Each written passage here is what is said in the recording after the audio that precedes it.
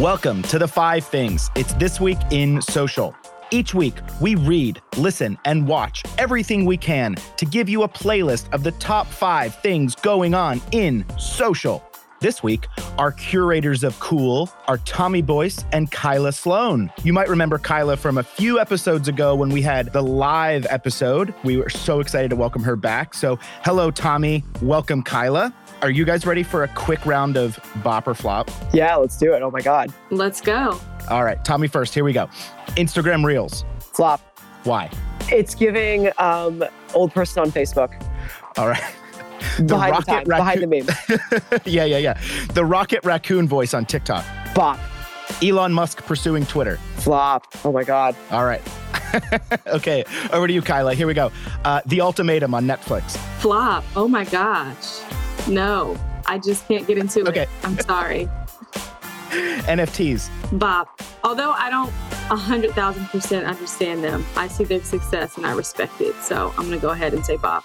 Okay, last one. Anonymous fishbowl comments. Bop, for sure. Okay. All right. Okay, I'm Joey Scarillo, and I am ready to press play. Here are the 5 things. First up, Tommy shares the best times to post on social media in 2022. Then Kyla dives into YouTube Shorts, who are now allowing creators to splice in long-form videos. Tommy jumps into TikTok, who launched interactive add-ons to help brands build more engaging content. Then Kyla outlines Meta's 10-year growth plan for wearables. And finally, Tommy tells us about Instagram removing the recent tab. All right, friends, let's dive in. Tommy, kick us off with the best times to post on social media. Yeah, so obviously user behavior on social platforms has changed throughout the last few years due to many things. COVID-19, the emergence and dominance of TikTok and short form content, and also the fact that algorithms now drive the majority of platforms and how content shows up. So Sprout Social's data science team reviewed both trends on social and more than 30,000 customers to understand when content was most and least frequently engaged with, broken out by platform and industry. They found that the best times to post on social media overall are Tuesdays through Thursdays at 9 a.m. or 10 a.m. The best days to post on social are Tuesdays through Thursdays again, and the worst day to post is on Sundays. They then broke it down by platform. The best times to post on Instagram is Mondays at 11 a.m., Tuesdays and Wednesdays from 10 a.m. to 1 p.m., and Thursdays and Fridays at 10 a.m. and 11 a.m.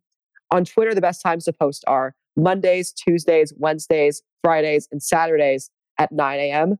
And on Facebook, the best times to post are Mondays through Fridays at 3 a.m. And this one surprised me, but the study found that weekday very early mornings and mid-mornings still show more consistent engagement and have been much more opportune times for brands to get eyes on their content than at noon. So not much more to say besides this, I think. I think it's just a good reminder for us to figure out when to schedule campaigns and have content go live. And they certainly have the stats backing it up. 30,000 customers surveyed. It's a great little article if you want to check it out. And yeah, just a good reminder of when to schedule your campaigns, have things go live, and get eyes on your content. Yeah, that's really interesting. Kyla, thinking of the way you interact with social media, do these times make sense? Does early morning seem to be the best time for you? Definitely. I think they make a lot of sense. Personally, I feel like the earlier you post, obviously it gives you a longer time frame to be present within the algorithm. And sometimes I think posting later isn't necessarily a disadvantage. I think there is a group of night owls that we see on social who are pretty active. But overall, just posting in the morning, you hit that sweet spot of people who are just waking up. They're checking their phones. Obviously, they're wanting to know the latest. So although 3 a.m., for example, on Facebook sounds crazy, maybe it's really not, because they as in Facebook, they probably have the most consistent algorithm in terms of chronological order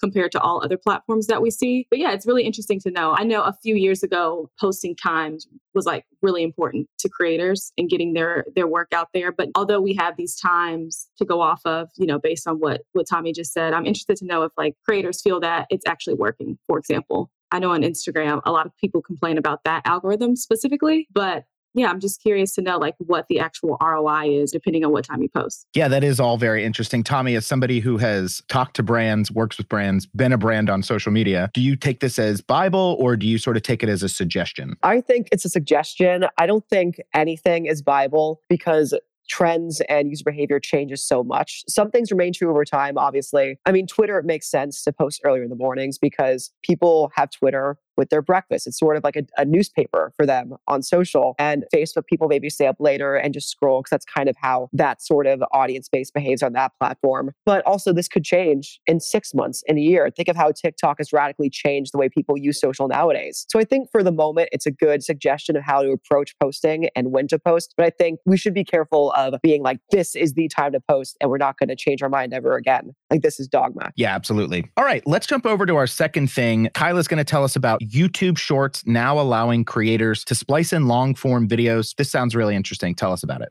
Alrighty. So if you're familiar with YouTube Shorts, then you know that they are almost like the short version of YouTube's long form videos, right? So they've recently created a change where users will now be able to take a clip between 1 and 5 seconds from an already existing long form YouTube video. So when a new short is created with a clip from an existing video, the original video will be credited via a link. So now creators will have a library of already existing long-form YouTube videos to choose from, and they'll be able to remix, I guess, their short videos. So I thought that this was really interesting because although we know that YouTube Shorts are similar to like TikTok videos, creators will now have the opportunity to profit if their original content starts to go viral or is remixed extensively by others. So we see this happening all the time with the Stitch videos on TikTok, but we don't necessarily know if the original creators of those videos, of those sounds are getting any profit from that. So I thought that that was very interesting and a new opportunity for a platform like YouTube. So iOS users will have the new feature available in the coming weeks, and then Android users will be able to use the new feature later this year. Yeah, this sounds really exciting for collaboration and for creators to get paid, which is always a great thing. Tommy, do you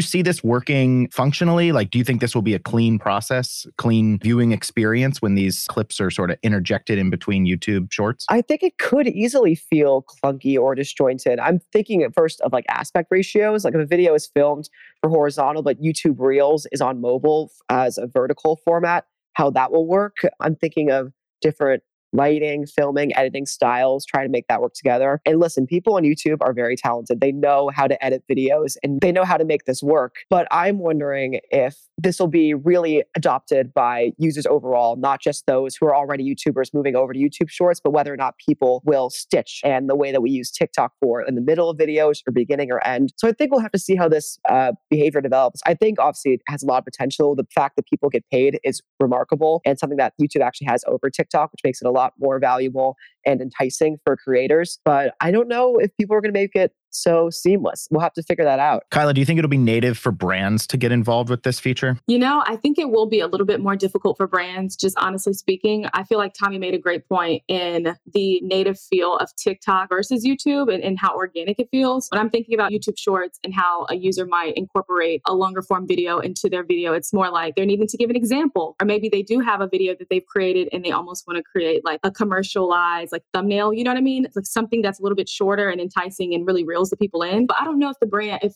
brands have that same opportunity without it feeling a little less produced. And we know that brands, they like to stick to a bit more highly produced content online. So we'll have to see. Absolutely, we shall. All right, let's stick with the short form content. Jump over to TikTok, who launched interactive add-ons. Tommy, why don't you tell us about that? Yeah, so TikTok is adding a range of new ways to encourage engagement with in-stream ads with new interactive add-ons, which, as they sound, incorporate interactive elements into video promotions. TikTok stated that interactive add-ons offer a unique way to entice, engage viewers with pop-ups, stickers, and other visual elements. Viewers who have shared, liked, or commented on a TikTok brand video are 150% more likely to buy a product or service. Catching the eye of active consumers is made easier with these new creative enhancements. So this new feature has standard add-ons like display cards that can visually highlight messages, offers, and more, gift code stickers, voting stickers, and countdown stickers, and premium add-ons like pop-up showcases for products, gesture prompts where if a user performs a gesture, they get a clickable display card or reward that can drive them to a landing page, and eventually Super Like 2.0, which isn't out yet, but sounds just,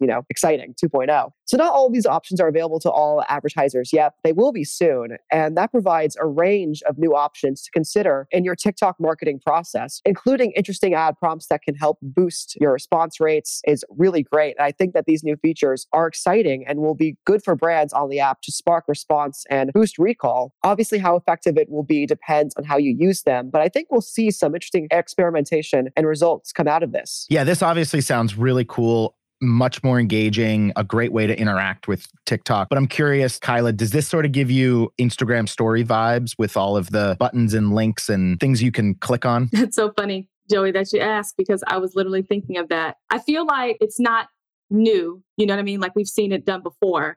But we've also seen a lot of success with having accessibility to features like this. So I'll be honest, I'm not mad at it. I think that it's pretty cool and it's another way to engage users and something that feels new and really interactive. All right. Well, I think that's all we have to say about that one. I think this will be a cool feature. Hopefully brands will jump onto it. But let's switch over now to Meta. Kyla, tell us about their 10-year growth plan for wearables.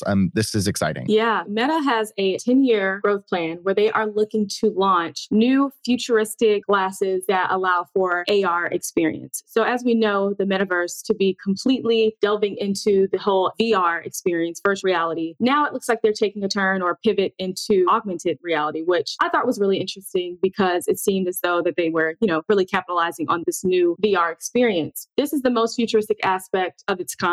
This new launch or product will be called Project Nazir, and they're essentially smart glasses that could work independently from mobile phones and use wrist controls to navigate various functions. First thought, sounds really interesting, a little crazy, but like I said, definitely first of its kind. The Verge reported that this is the most futuristic aspect and again, first of its kind version where a wrist device Meta plans to bundle with the glasses will control them. And hypothetically, the wearer's mind will be able to control the movement in which, once you put the glasses on, the movement of your body when you're in this augmented space. The wristband uses differential EMG to measure electrical pulses in the arm's neurons, essentially creating the effect of a phantom limb so that the wearer can use it to interact with the glasses on. So it's really interesting to note that they have a sudden emphasis on AR wearables, especially given the fact that majority of their focus has been really into the VR world. And I guess their plan as of now is to launch the first version of these glasses in 2024 with upgrades slated for 2026 and 2028, respectively. So Tommy, a lot of companies have tried wearables. Obviously, we've got our Apple Watches. We had Google Glass many years ago. We had the Snapchat spectacles, maybe 5 or 6 years ago. What's going to make these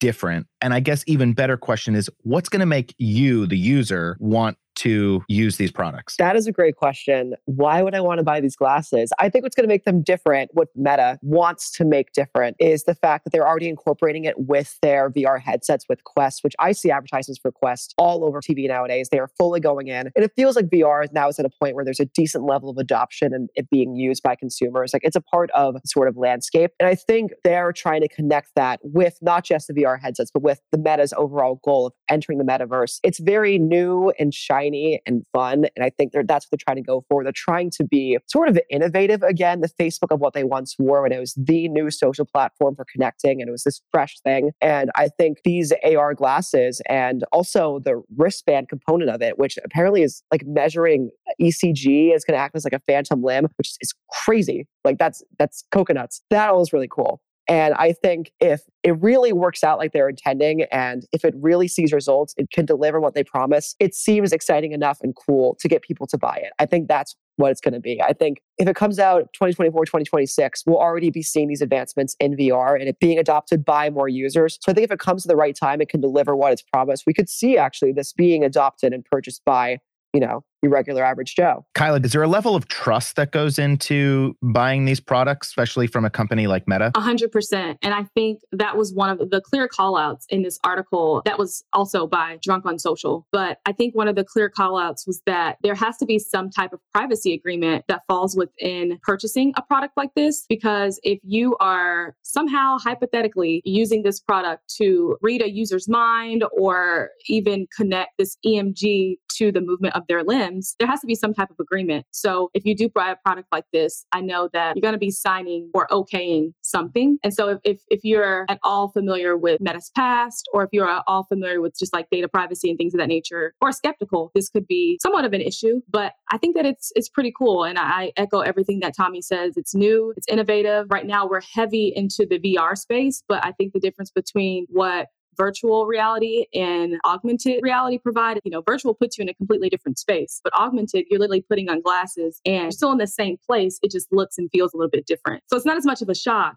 but it's still really cool. That makes sense. Yeah, it'll definitely be interesting to see where this goes. Personally, myself might not be the first person in line, but I tend to not be on the front end of these curves, but definitely would be interested to see where this goes over the next 10 years as Meta outlined. All right, speaking of Meta and one of their children, let's jump over to Instagram. Tommy, tell us about the removal of the recent tab. So Instagram announced that it is launching a small test which will see the recent tab removed from hashtag search results in favor of more recent posts and reels being displayed in the main display. So as explained by Instagram, we're trying out some new things to make hashtags as valuable as possible for people.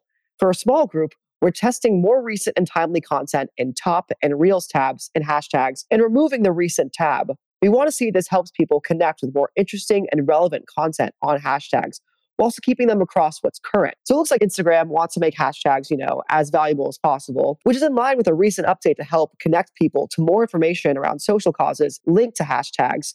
And by putting more focus on the top posts in each hashtag search, that will help it better highlight the more valuable content for each user, while also giving it more chance to limit the spread of potentially harmful movements or trend jackers looking to capitalize on a given interest. So Instagram actually also has done this before, in fact. In the lead up to the 2020 US election, Instagram removed the recent tab for hashtag searches in order to reduce the real-time spread of potentially harmful content that could pop up around the election. So in other words, Instagram is moving to reduce the incentive for using irrelevant hashtags and try and stop growth hackers, people who post hashtags don't actually correspond to the content they're showing that will be seen by as much as possible. And while the removal of the recent tab in some contexts will probably be annoying for users, it does mean that creators will need to put more focus on the most relevant tags, which could lead to a better user experience overall, and the fact that what you search for is actually what you're going to get. All right, so this is all in an effort to clean up hashtags, it sounds. Kyla, do we think this is the right move? Are we going to miss the recent tab? What do we think? I honestly, when I was listening, I was like, what is the recent tab? I was trying to recall, but I often feel like I don't care much for the recent tab. I know that you have the option to clear search if you're wanting to do that. I don't know. I don't think I personally would miss it too much. And I feel like a lot of users would feel the same way. I am curious though to know how this directly correlates with hashtag searches, because you could just search the hashtag again. You know what I mean? So that really stuck out for me. But I don't think I'm going to miss it much. And I don't think it'll make much of a difference as far as user experience goes. Tommy, are we slowly weaning out of hashtags? Are hashtags still a hashtag thing? That's a great question. I think they are, especially Instagram looks like they're trying to promote it even more with this new update and with the one earlier mentioned about finding hashtags linked to social causes. I do think it's kind of maybe working itself out of the everyday vernacular of using social media platforms. But I think for brands and creators, it's still a vital part of getting your content seen and reaching audiences. That's great. Well, that's good for us because we have a hashtag in our podcast title. So I hope hashtags are still a thing. All right, friends. Well, that does it for us. If you don't already, please be sure to follow us, share us, or write to us with your questions, comments, concerns, points of interest, or complaints. You can direct those over to podcasts@gray.com. I want to thank Kyla and Tommy for joining us, and thanks to Danielle and the crew over at Gramercy Park Studios, behind the scenes, making us sound great every single week. Thank you, listener. We'll see you next week. And in the meantime, be social. The 5 Things are written and researched by the Social and Connections team at Gray New York. Produced by Joey Scarillo and Danielle Hunt. Mixed at Gramercy Park Studios by Guy Rosemarin and Amanda Fuentes, with post-production support from Ned Martin. Additional support by John Jenkinson, Christina Hyde, and Liz McGovern. Gray is a global creative agency whose mission is putting famously effective ideas into the world. Check out more at gray.com.